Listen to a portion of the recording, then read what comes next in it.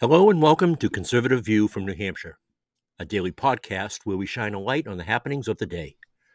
Conservative View from New Hampshire can be found daily on my site by the same name, on Facebook, Twitter, and Substack. I am also syndicated and appear on over 70 websites. My name is Ray Cardello, and I am your host for today's podcast. So let's get started with today's commentary for April 8th, 2023. This is episode 23 of season 17. A weekend of reflection.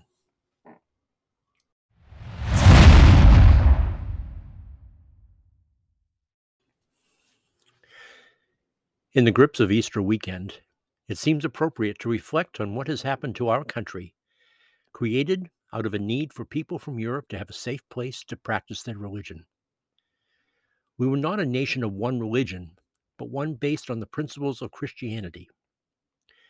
We needed never to lose the perspective of being mentored by a higher being. I am a Mason, and one of the prerequisites before climbing the degrees of Masonry is acknowledging your belief in a supreme being. To me, that is done to keep you from the goal of assuming excessive power. Having a higher power to look to is a humbling experience. You only need to look to the highest spot in D.C. to see the message from our forefathers. The Washington Monument rises 555 feet above D.C. and by law will always be the tallest structure in our capital. At its peak may be the most significant message from our founders. When the cornerstone of the Washington Monument was laid on July 4th, 1848, many items were deposited, including the Holy Bible. When completed nearly 50 years later in 1899, an aluminum pyramid was placed atop the obelisk. On the pyramid were engraved the words Laus Deo, which translates to praise to God. Such was the discipline, the moral direction, and the spiritual mood given by the founder and first president of our unique democracy. One nation under God. We have weakened our grip on religion and spirituality throughout our short history. We have removed God from our schools, and there are always efforts to remove the words "in God we trust" from our lexicon. Our wrongful priorities were exposed during the pandemic in 2021 when churches and places of worship were padlocked. Places of prayer were off limits, while Walmarts and Targets were designated as essential. We must review our current body of work and hold it against our fundamental beliefs. We need to retire the words racist and racism. These words conjure hatred and become the go-to reason for our ills by people too weak to form a logical debate on any subject. The terms have become a weapon for people who would rather cancel you than debate with you. These words are used to divide our country, not unite her, because a weaker country is easier to control.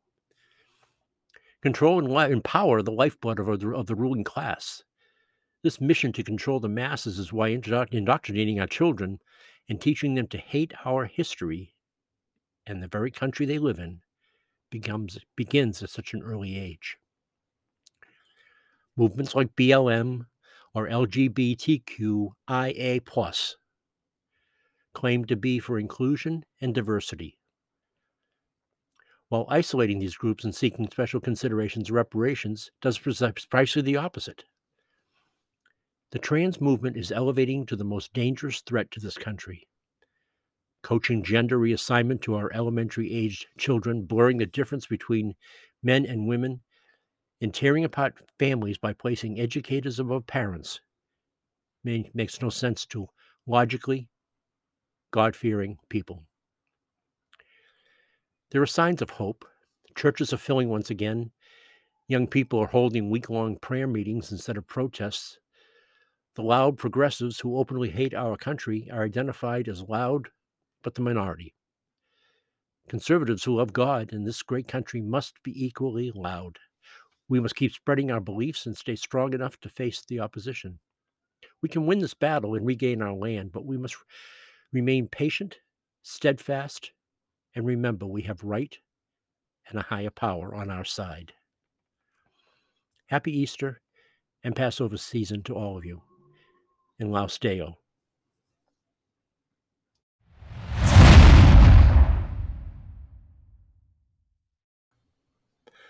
Thank you for joining me today.